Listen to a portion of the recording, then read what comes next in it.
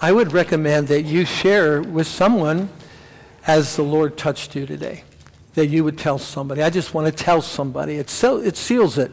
It's let the redeemed of the Lord say so. It does. So if you would go to someone and say, hey, I just really sense God's presence in my life, that would be a wonderful thing you ought to do. And I recommend you do it. I want to welcome everybody on live stream today, back home wherever you are. And to all of us here today, I welcome you in the name of the Lord Jesus. Today is July 4th, Independence, 245 years ago, July 4th, 1776. You know, I want to talk about our country, but I do that often. I already did a little bit this morning. But I wanted to go through some of the quotes that came out of the American Revolution back in 1775 and 1776. You would all remember this quote, "Give me liberty or give me death." And then, let me see, I'll just go down through. It said, "I know not what course others may take, but as for me, give me liberty or give me death." And that was said by Patrick Henry. You all knew that, but this is not a quiz this morning on U.S. history. "Men, you're all marksmen. Don't one of you fire until you see the whites of their eyes, then fire low."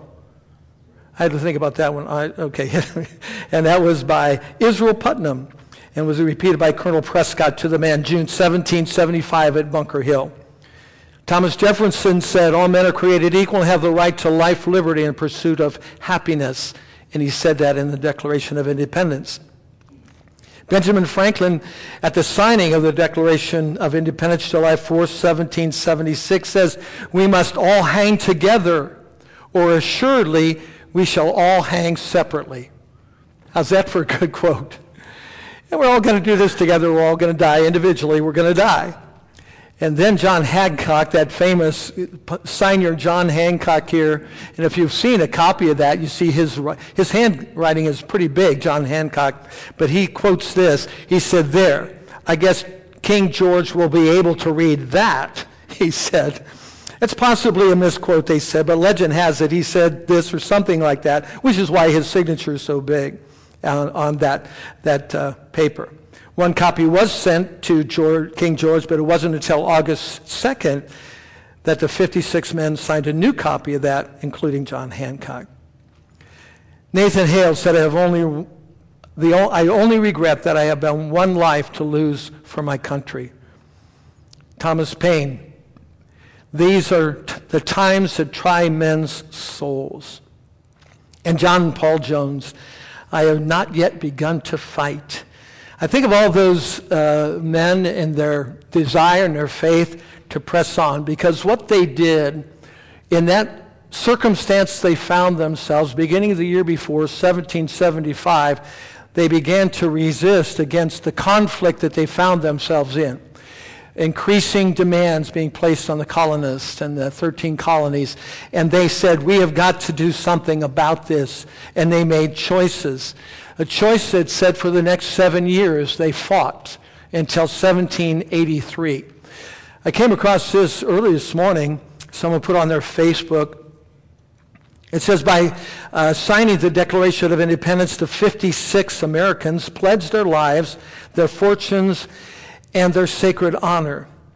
It was no idle pledge. 9 signers died of wounds during the Revolutionary War. 5 were captured or imprisoned. Wives and children were killed, jailed, mistreated, or left penniless. 12 of the signers' houses were burnt to the ground. 17 lost everything they owned. No signer defected their honor, and like their nation, remained intact. Now, I could preach that because it talks about the will to go on, and particularly when we get into the spiritual dimensions of doing that we press on, that we make decisions, that we're going on with life. And I do want to address, and I try to do it often because that's how I'm wired, is how do I live this right now? How do I walk this? How do I confront and stand in this day, these troubled days that we live in? When we see all the end times things happening, the persecution that's beginning and is so much a part of different aspects of our country and our life. There's so much of life is life, isn't it? It just happens. Your AC malfunctions. You got to buy groceries and it costs you more. Your job security. You're trying to raise children. You're both aging and having to answer questions, what do I do with our aging parents? Finances, relationships. So I can talk a lot about situations that create conflicts, which require choices, which produce consequences. But this morning, I want to do something maybe a little different that I don't think I've done very often in all the years that I've pastored here. Because I really want to talk to you about the ultimate consequences of choice that we make. Take your Bibles, and I hope you have a Bible this morning. If not, I hope you have a piece of paper and a pencil. I don't recommend writing it on your hand. My mom always told us, you write that on your hand and you're going to get poisoned. So anytime you wrote the answers on your hand, you were poisoned in your skin and for cheating. So don't write that on your hand.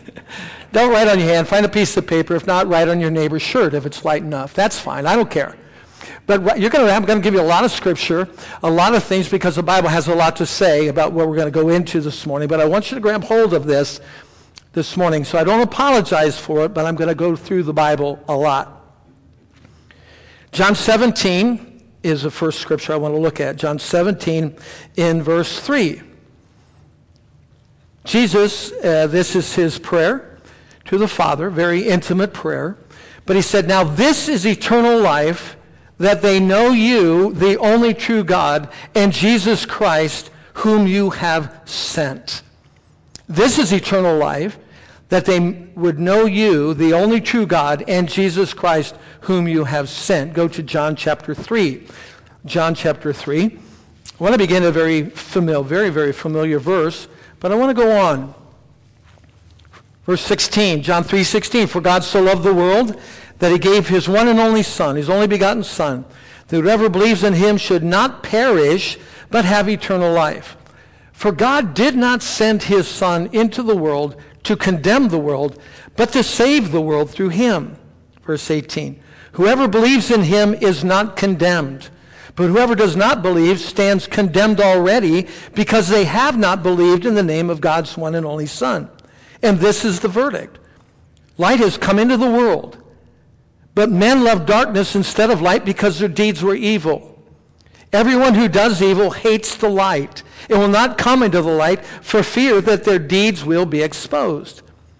But whoever lives by the truth comes into the light so that it may be seen plainly that what they have done has been done in the sight of God.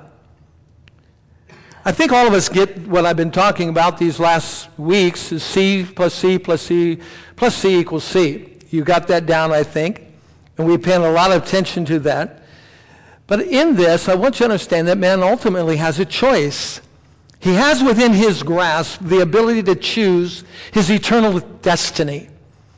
I think we have to understand that you can choose life. He said, men love darkness rather than the light because their deeds are evil. But the one who does fear the Lord, and they come to the light to find and know that they're doing it in the sight of God. We've seen in the past weeks talking about the circumstances of life, the trials, the testings, things that come to us. We talked about the conflicts that circumstances create. We talked about good conflict, because good conflict is one of those things that bring to light things that need to be dealt with, and we can deal with those in terms of it reveals our hearts, it reveals our attitude, it reveals things, and can lead us to a better understanding of ourselves and others in our relationships and our marriages, in things where we're working, because this conflict brought something to light that can result in a better result, or can come about a better result. And we also know, and we talked about, that sometimes the conflict is bad. It results in wars. It results in and revolves to discipline or division, or things that are cut off, things that are evil desires. It's bad sometimes that the conflict results. And all these conflicts do require a choice. That's what we've talked about. And we looked at the power of those choices. We've talked about the need to make good choices and the fact that God has given man choices. Even from the beginning of creation, he said, don't eat of this tree. You can eat of all that. But man chose to disobey God. He says it over and over again in Scripture. Choose you this day whom you will serve. I present you life and death, blessing and curses. Choose life. God gives us choices, and each choice will produce a consequence, a result of what our choices are. Now, most of the application that I bring has to do with, and discussion has to do with pertaining to life right now. Living here, living with relationships, living with one another, living where you work, how that works out, how you handle decisions. And it's really learning how to live in the presence of God, all that God gives us for godliness, pertaining to godliness. And I want us to continue to go that how we live in God or how we live in our own will and how that ends up. And we looked at Samson and Jonah and David, and we looked at all those lives, Nebuchadnezzar. I want you to go to Joel chapter 3. Joel. Now, this is in your older covenant, the Old Testament. If you go to Ezekiel and Daniel, Hosea, Joel, Amos, Hosea and Joel. Joel chapter 3. That's going to be a little hard one to find. Your pages might be stuck together in your Bible, or your iPad or your iPhone or phone, whatever, might cough at that. I don't know where Joel is. You got to tell it. There's where you go. Go to Joel. Joel chapter 3 and verse 14. Multitudes in the valley of decision. For the day of the Lord is near in the valley of decision. The sun and moon will be darkened, and the stars no longer shine. The Lord will roar from Zion and thunder from Jerusalem. The earth and the heavens will tremble. But the Lord will be a refuge for his people, a stronghold for the people of Israel. Then you'll know that I, the Lord your God, dwell in Zion, my holy hill. Jerusalem will be holy. Never again will foreigners invade her. Prophetically, Joel says and points out the reality of today. Multitudes are in the valley of decision. People are facing decisions. And I'm not just talking about what they're going to have for lunch kind of decisions. I'm talking about the ultimate, most demanding question that any man or woman will ever face is this one. Where will you spend eternity? What will your choice be? You know, people push that question away. Oh, I'll think about that later. It's all wild religious stuff that comes, and all they do is give you that question or that thing in order to control your life somehow, to say that there's some else, and heaven or hell, I don't know. And yet, every one of us, every person, will be faced with the result of that choice they made in this life, and will endure an eternity of either blessing and glory or regret and punishment for eternity, forever. Go to Luke chapter 12. I'll quote you Hebrews 9:27. We'll go to Luke chapter 12. Hebrews 9:27 says it very clearly. It has been appointed unto man once to die, and after this, the judgment. Again, I can get so wrapped up in what we're going to eat and where we're going to go and how we're going to vacate and how we're going to mow the grass and what about getting gas and how we're going to... I can get all caught up with that and ignore and hope that that issue goes away. Hebrews 9:27. It is appointed unto man once to die. We're going to leave this world as we know it, and after that comes something else, the judgment. Look at Luke chapter 12, verse 16. Jesus gives a story, a parable. Verse 16, the ground of a certain rich man yielded an abundant harvest. He thought to himself, what shall I do? I have no place to store my crops. Then he said, this is what I'm going to do. I'll tear down my barns and build bigger ones, and there I'll store my surplus grain. And I'll say to myself, you've got plenty of grain laid up for many years. Take life easy. Eat, drink, and be merry. But God said to him, you fool, this night, this very night, your life will be demanded from you. Then who will get what you prepared for yourself? This is how it will be with whoever stores up things for themselves, but is not rich towards God. There's coming a day. All of us are going to face it. Turn to Matthew chapter 25. Matthew chapter 25. Jesus is talking again about a parable about when the Son of Man comes in his glory, verse 31, Matthew 25:31. And all the angels with him, he'll sit on his glorious throne. Now, I don't want to read the whole passage, but he brings them in front of him, and there's a judgment seat shown. But for lack of time, I want to go to the last verse, verse 46. Then they, meaning those that did not do what he said in this judgment seat and scene, he said, then they will go to eternal punishment, but the righteous to eternal life. He said there's a separation, the righteous and the wicked. The wicked, they're going to go to eternal punishment, righteous to eternal life. Well, let me give you a couple other scriptures. Go to 1 Peter chapter 1. 1 Peter chapter 1, verse 3 and 4, it says, praise be to the God and Father of our Lord Jesus Christ. In his great mercy, he has given us new birth into a living hope through the resurrection of Jesus Christ from the dead, and into an inheritance that can never perish, spoil, or fade. This inheritance is kept in heaven for you. Kept in heaven for you. There's reward there for the righteous. Revelation chapter 12. Revelation chapter 12. Chapter 20. Revelation chapter 20 and verse 11. Revelation 20, verse 11. The Apostle John, as he saw the revelation of Jesus and all that was taking place, gets to verse 11. He said, then I saw a great white throne and him who was seated on it. The earth and the heavens fled from his presence, and there was no place for them. And I saw the dead, great and small, standing before the throne, and books were opened. Another book was opened, which is the book of life. The dead were judged according to what they had done as recorded in the books. The sea gave up the dead that were in it, and death and Hades gave up the dead that were in them. And every person was judged according to what they had done. Then death and Hades were thrown into the lake of fire. The lake of fire is the second death.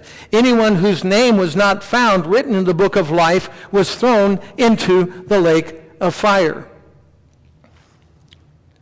I'm talking about hell. I'm talking about the ultimate choice of hell or heaven.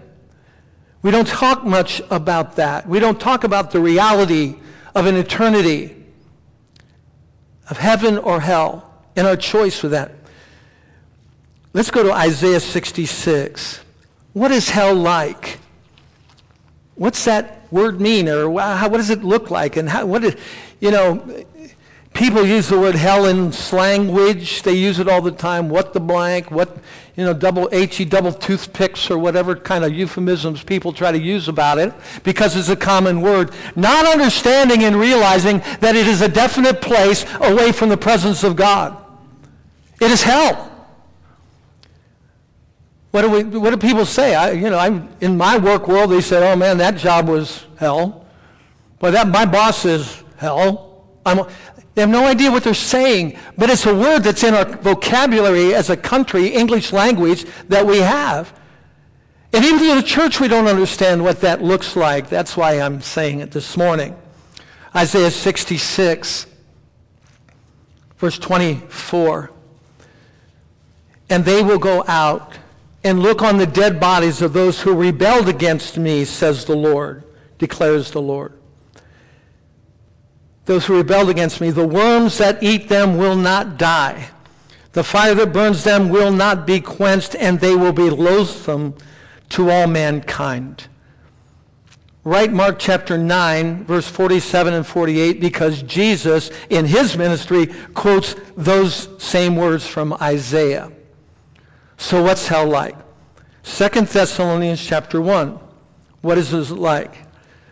Anytime people ask me, well, Pastor, what are you talking about? What hell's going to look like? This, to me, is one of the most I'm not going to say drastic. I am going to say it's impactful, the most devastating, the worst terminology that can be used to describe it. You might not think so, but for me, this is the worst. Look at 2 Thessalonians chapter 1. All this is evidence that God's judgment is right. And as a result, you will be counted worthy of the kingdom of God for which you are suffering. Because God is just, he will pay back trouble to those who trouble you and give relief to you who are troubled, and to us as well. This will happen when the Lord Jesus is revealed from heaven in blazing fire with his powerful angels. He will punish those who do not know God and do not obey the gospel of our Lord Jesus. They will be punished with everlasting destruction and shut out from the presence of the Lord and from the glory of his might. That's the phrase. Let me finish the verse. On the day he comes to be glorified in his holy people and to be marveled at among all those who have believed. This includes you because you believed our testimony to you. Away and shut out, separated from the presence of God and his glory forever. You can say, well, so what? I don't like God and I've never been around God. Why would I miss him? What would that be? My whole life I've lived my life. What's the big deal about away from his presence? Listen, it's going to be a separation from every good thing you have ever known or experienced in your life, saved or unsaved. Now, saved, you're going to be with the Lord, but unsaved, if you didn't meet the Lord until you're in your 20s or 30s or 40s, even as a young person, all the good things that God has blessed this earth with, you will be away from that, from his presence on earth. Many of the most beautiful pictures I've seen painted or photographed or seen have been done by ungodly people. And they love it too. There's joy there. There's something to look at creation and say, well, look at that flower. It's so beautiful. And they don't know God. They're not giving God glory. But even that feeling, that sense of wonder and glory is going to be gone because God is not there any longer. He created this world. He made it. To me, that's the most frightening thing in my life. That if I had rejected Jesus, I'm separated from him. The Bible says that God reigns on the just and the unjust. But what if God is removed, or you're removed from God? You have nothing. You're away from him. There's no joy. There's no beauty. There's no peace. It's all gone. And listen, that's beyond a lot of my understanding. But people who are destined for an eternity, they're going to be destined away from the presence of God forever. I don't think our world understands the fact that God is. And his beauty is. And his creation declares his glory. What happens when all that's gone? It's away from him forever. The second thing that I want to say, Matthew chapter 22. Let's go back to Matthew 22. It is referred to as utter darkness. Matthew 22, verse 13. Then the king told the attendants, take him out hand and foot and throw him outside into the darkness where there will be weeping and gnashing of teeth. That was a description of not being invited, not being part of coming into the presence of God. And in Judgment Day, take him out where there be utter darkness. A total disassociation with everyone and everything, totally alone and separated. Through all my life, and many of you too, you've talked to people with the gospel. And you tell them about the Lord Jesus, and you tell them about the consequences of heaven and hell. And they said, forget hell. Hey, when I go there, all my buddies are going to be there. We're going to have one great, great time. It's going to be awesome. No rules. We'll be able to do anything we want. Listen, that's a lie. They're not going to be, it's going to be utterly dark. I think some of us have been in caves, spelunking where they go down and the guide says, now, in just a moment, we're going to extinguish every light. Every one of them. No phones, no flashlights, nothing. If you've ever been there, it seems like we're going to do it for like 10 seconds and you think it is an eternity because it is absolute dark. No light at all. And your eyes are scrambling, trying to find something reflecting some light. And then comes a light. Oh, good. Can you imagine utter darkness? I can't. What would that be? That means I have no contact. I have no one around. I'm totally separated from God due to my own choice. Totally receiving all the consequences of other people and experience in life and relationships. That's what the Bible talks about. Turn over a page to 25:30. Matthew 25, verse 30. Again, he uses those terms again. And Jesus said, throw that worthless servant outside into the darkness where there'll be weeping and gnashing of teeth. Number 3, there's horrendous, unimaginable thoughts and conditions. I'm going to give you a quick list. It will be eternal, unquenchable fire. Matthew 18. You're in Matthew. Go back a couple chapters to 18, verse 8 and 9. If your hand or foot causes you to stumble, cut it off, throw it away. It is better for you to enter life maimed and crippled than to have 2 hands and 2 feet and be thrown into eternal fire. If your eye causes you to stumble, gouge it out, throw it away. It's better for you to enter life with 1 eye than to have 2 eyes and be thrown into the fire of hell. 2 Peter 3:7 says a very similar thing. Eternal fire. Are you reading that in the red letter edition? Do you know that Jesus is saying these words? We love to get the blessing words of Jesus, the wonderful words of Jesus, the blessings and all that. And you can qualify for that. You can receive all that, but we can't erase this part out of the words of our Lord and Savior, our Redeemer, because he tells us the truth. You can't, nobody take out a black magic marker and scratch that out. I don't want to hear about eternal fire. But Jesus said it. He said this is what there's going to be. Daniel chapter 12, verse 2. I told you I was going to go all over the place, but Daniel chapter 12, in the book of Daniel, verse 2. He said, multitudes who sleep in the dust of the earth will awake, some to everlasting life, others to shame and everlasting contempt. Those who are wise will shine like the brightness of the heavens, and those who lead many to righteousness like the stars forever and ever. There is everlasting contempt and shame away from the presence of God. It's eternal torment. Revelation 14. I hope you're writing these down because I'm giving you a lot. Revelation 14 and verse 10. They too will drink of the wine of God's fury, which has been poured full strength into the cup of his wrath. They will be tormented with burning sulfur in the presence of the holy angels and of the Lamb. Tormented with burning sulfur in the presence of the holy angels. Eternal torment. Eternal punishment has already been referenced in Matthew 25. You'll go away to eternal punishment, righteous to eternal life.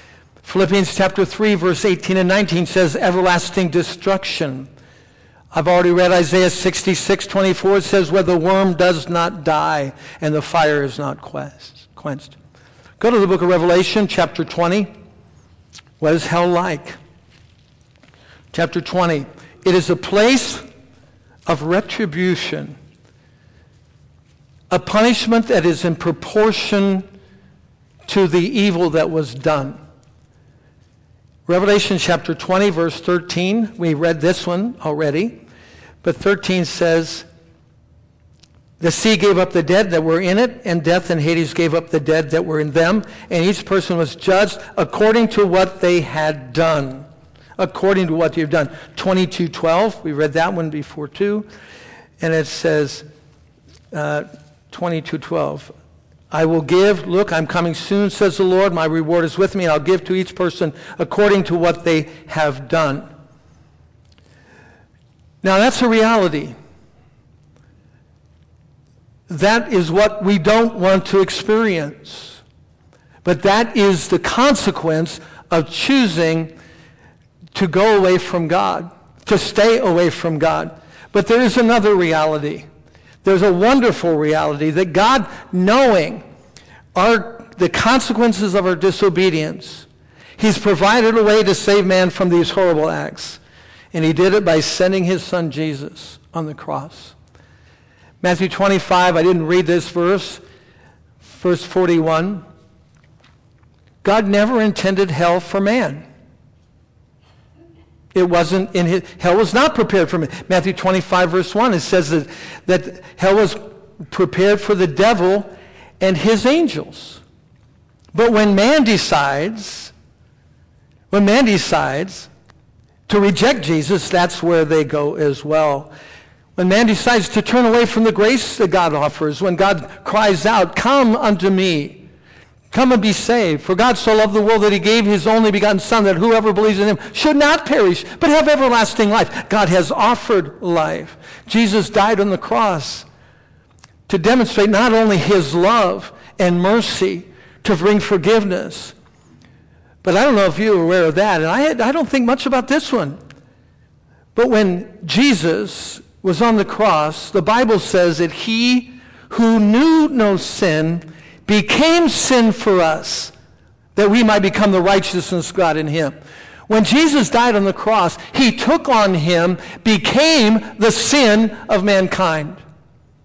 Every cell in his body became sin. Every heartbeat that he had on those remaining hours on the cross became sin. He revealed the awfulness of sin on the cross. And in that, he said, the price will be paid for this sin when my blood flows out. Jesus died on the cross to extend the mercies of God. You see, God is not willing that any should perish. 2 Peter 3:9.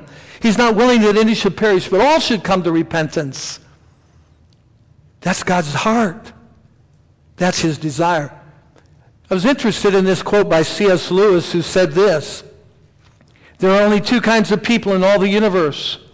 Those who say to God, 'Thy will be done,' and those who God ultimately will say, 'Thy will be done.'" Think about it. Circumstances create conflict. Conflict requires a choice, and that choice will determine the consequence. It's going to produce a consequence. This is the ultimate. 1 John, go to 1 John, because there's another reality we have to talk about. There's a wonderful reality that we can talk about. 1 John chapter 5, and this is the gospel message that we can give to people. We can experience. 1 John 5:11, and this is a testimony. God has given us eternal life, and this life is in his Son. Whoever has the Son has life. Whoever does not have the Son of God does not have life. The reality of heaven. Listen, heaven is not Disneyland on steroids. Oh, it's another big ride. Woo! Heaven! What a great place that's going to be. Oh, yeah. We'll get to have fun and play. Could I also say, it is not an eternal family reunion. Now, let me explain if I've heard this once. And I understand. I'll probably say the same thing, and I have said the same thing. But it's not the whole truth. Dad's waiting for me at heaven. Someday I'm going to see Dad. Some of you say, I'm going to see my mom. I'm going to see Grandma. I'm going to see her baby that died at birth. I'm going to see. And when we look at heaven as a reunion of family, and that's going to be wonderful because it would be a family that's not fighting over anything. I don't know about your family, but some of the things we have to deal with before we all get there. Now, Mom, if you're listening, I'm not talking about you. I love you. Or any of my other siblings who happen to be sitting near Mom listening to this right now. But you know what I'm talking about, people, right? We think about family. And when they pass away, when they die, when they go on to their eternal destiny, and they go on to be with the Lord, we say, I can't wait to see them again. It's going to be wonderful. For how long? Eternity? We're going to have picnics and reunions with our family for eternity? I don't know what kind of heaven that is, but I do know what the Bible says about heaven.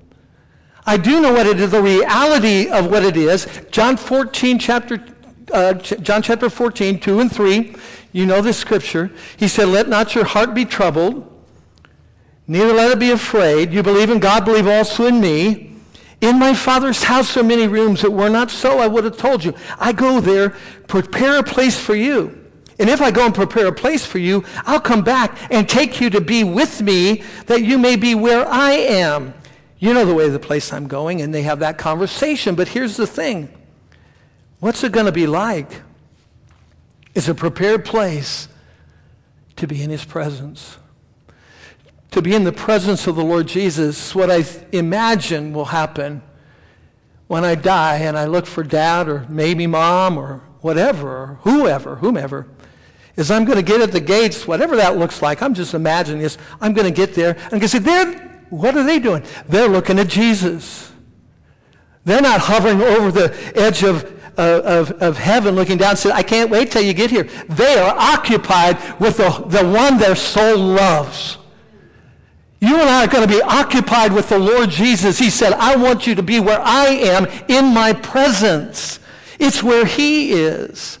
Acts chapter 7, 56, Stephen is dying. He's being stoned to death for his faith. And he looks up into heaven, and who does he see? I see Jesus. It's a place. It's a person. It's personal. Listen, heaven's big enough to handle all this, by the way. Heaven is big enough to handle every individual, every person who's ever been born and conceived on this earth.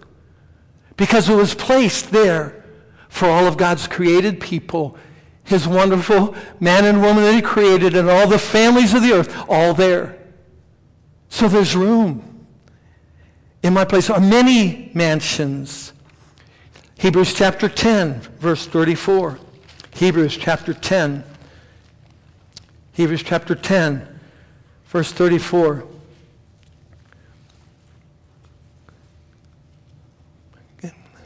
Where is it? Make sure I got the right verse here. Hebrews chapter 10, 34. You suffered along with those in prison and joyfully accepted the confiscation of your property because you knew that you yourselves had a better and lasting possessions. It's going to be a better place. A better place. Hebrews chapter 11, verse 16. Instead, they, meaning the people of faith, were longing for a better country, a heavenly one. Therefore, God is not ashamed to be called their God, for he has prepared a city for them. You and I prayed this many times as people growing up. We don't pray it often here as a public prayer, but many of us have prayed the Lord's Prayer because heaven has a purpose. Hallowed be your name. Your kingdom come. Your will be done. Where? On earth. Where? As it is in heaven. Heaven is a place that has purpose. It is an ideal purpose. It is a flawless purpose. It is the supreme will of God being functioning in the heavenly realms with him. That's why we pray, may that come here. What's the contrast? The contrast is hell. A place of isolation, separation, anguish. Heaven is a meaning-filled place of activity and service. It's service for the redeemed. We're going to be with him forever. Ephesians 2:7, we have the exceeding riches of his grace set up and held for us for ages to come. 1 Peter chapter 1. It's a place of inheritance and a reward. 1 Peter chapter 1 and verse 4. 1 Peter chapter 1, verse 4. I'll start at verse 3. Praise be to God and Father of our Lord Jesus Christ. In his great mercy has given us new birth into a living hope through the resurrection of Jesus Christ from the dead, and into an inheritance that can never perish, spoil, or fade. This inheritance is kept in heaven for you who through faith are shielded by God's power until the coming salvation that's ready to be revealed in the last time. In all this you rejoice. There's rejoicing here. Matthew chapter 5, verse 12, it says, great is your reward in heaven. Heaven is going to be a place of beauty and splendor and glory and joy and light. Everything about heaven is good. In fact, the new heaven and new earth, there's no need of sun and moon because there's going to be light. The light of the Father, the light of the Son is shining brightly. It's going to be a bright place, not utter darkness, but a bright place. Go to Revelation chapter 21. Could I say this about heaven as well? This is hope, church. This is why we live in anticipation of the return of the Lord. That every mark of sin, Satan, and evil will be removed from God's destined place for us. What do I mean? And I'm going to read here in a minute in Revelation chapter 21. I don't know about you. Yes, I do, because we're all the same. We have in our bodies the marks and effects, whether it's in our psyche, our soul, our mind, even in our body, the marks of sin that has been in this earth. Many of us can go back and say, oh, if only you knew what happened to me when I was 6 or 21. And I've got a scar to show it, but I got a deeper scar in my heart. Can you imagine when all that is going to be gone and taken away from you because God says, I'll take it away from you? Every mark of sin. We live in an earth that's been marred by sin. Look at Revelation 21:1. And then I saw a new heaven and a new earth, for the first heaven and the first earth had passed away, and there was no longer any sea. I saw the holy city, the New Jerusalem, coming down out of heaven from God, prepared as a bride, beautifully dressed for her husband. And I heard a loud voice from the throne saying, look, God's dwelling is now among the people, and he will dwell with them. They will be his people, and God himself will be with them and be their God. He will wipe away every tear from their eyes. There will be no more death, nor mourning, or crying, or pain, for the old order of things has passed away. He who's seated on the throne said, I am making everything new. And then he said, write this down, for these words are trustworthy and true. This particular passage always affects me. Because God says himself, the throne says, God himself will come and leave his throne and come to my place. And I'm standing before him, and I've got tears, and I've got stuff in my life, and I know what I've done. I know what's been done to me. And he comes, and he said, Jim, let me wipe away your tears. I'm not giving this to my angels to do. I'm not going to assign this to a group of people somewhere, some servants are like, guys, get the Kleenex, take care of the tears. It says that God himself is going to come and stand right where I am, close enough to take his hands, whatever cloth that is going to be, and he's going to wipe away every one of your tears.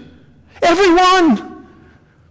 The tears of regret, the tears of hurt, the tears of remorse, the tears that said, oh God, I can't live another day. He said, I'm going to take that stain away from you because I'm making all things new. That's heaven.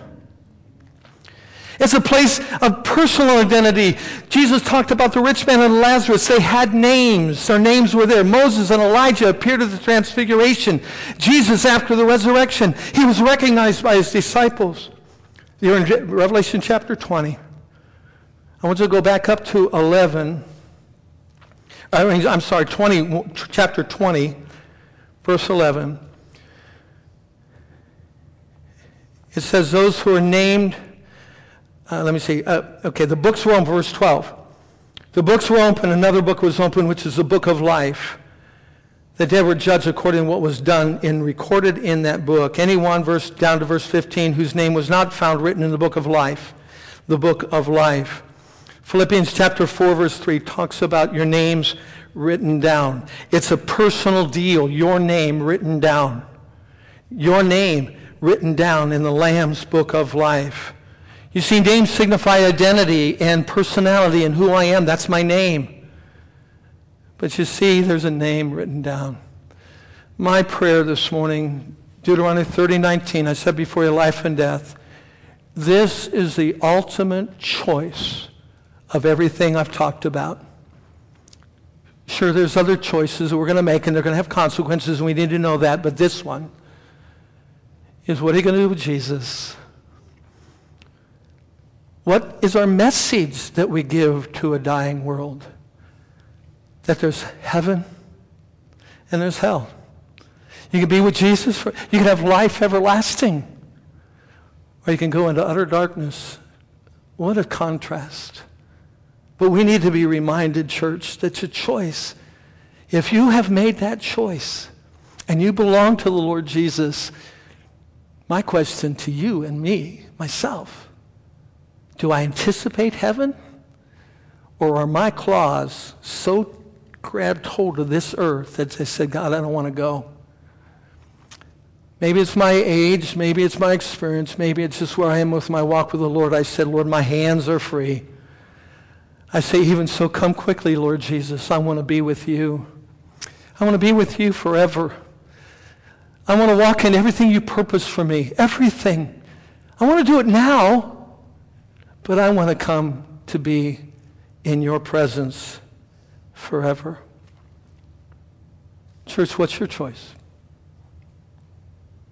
If you're here this morning and you have never accepted the Lord Jesus, and you say, well, I'll do that someday, but not today, let me just appeal to you, because the Father draws you. If you feel him drawing, would you open up your heart to receive him? Would you open up your heart to say, Lord, I don't want to go to hell. I remember my day. Some of you will remember yours. Some was a process that you came to. But the choice needs to be made. You might pray a prayer like this. And I'll just ask everybody, just bow your heads.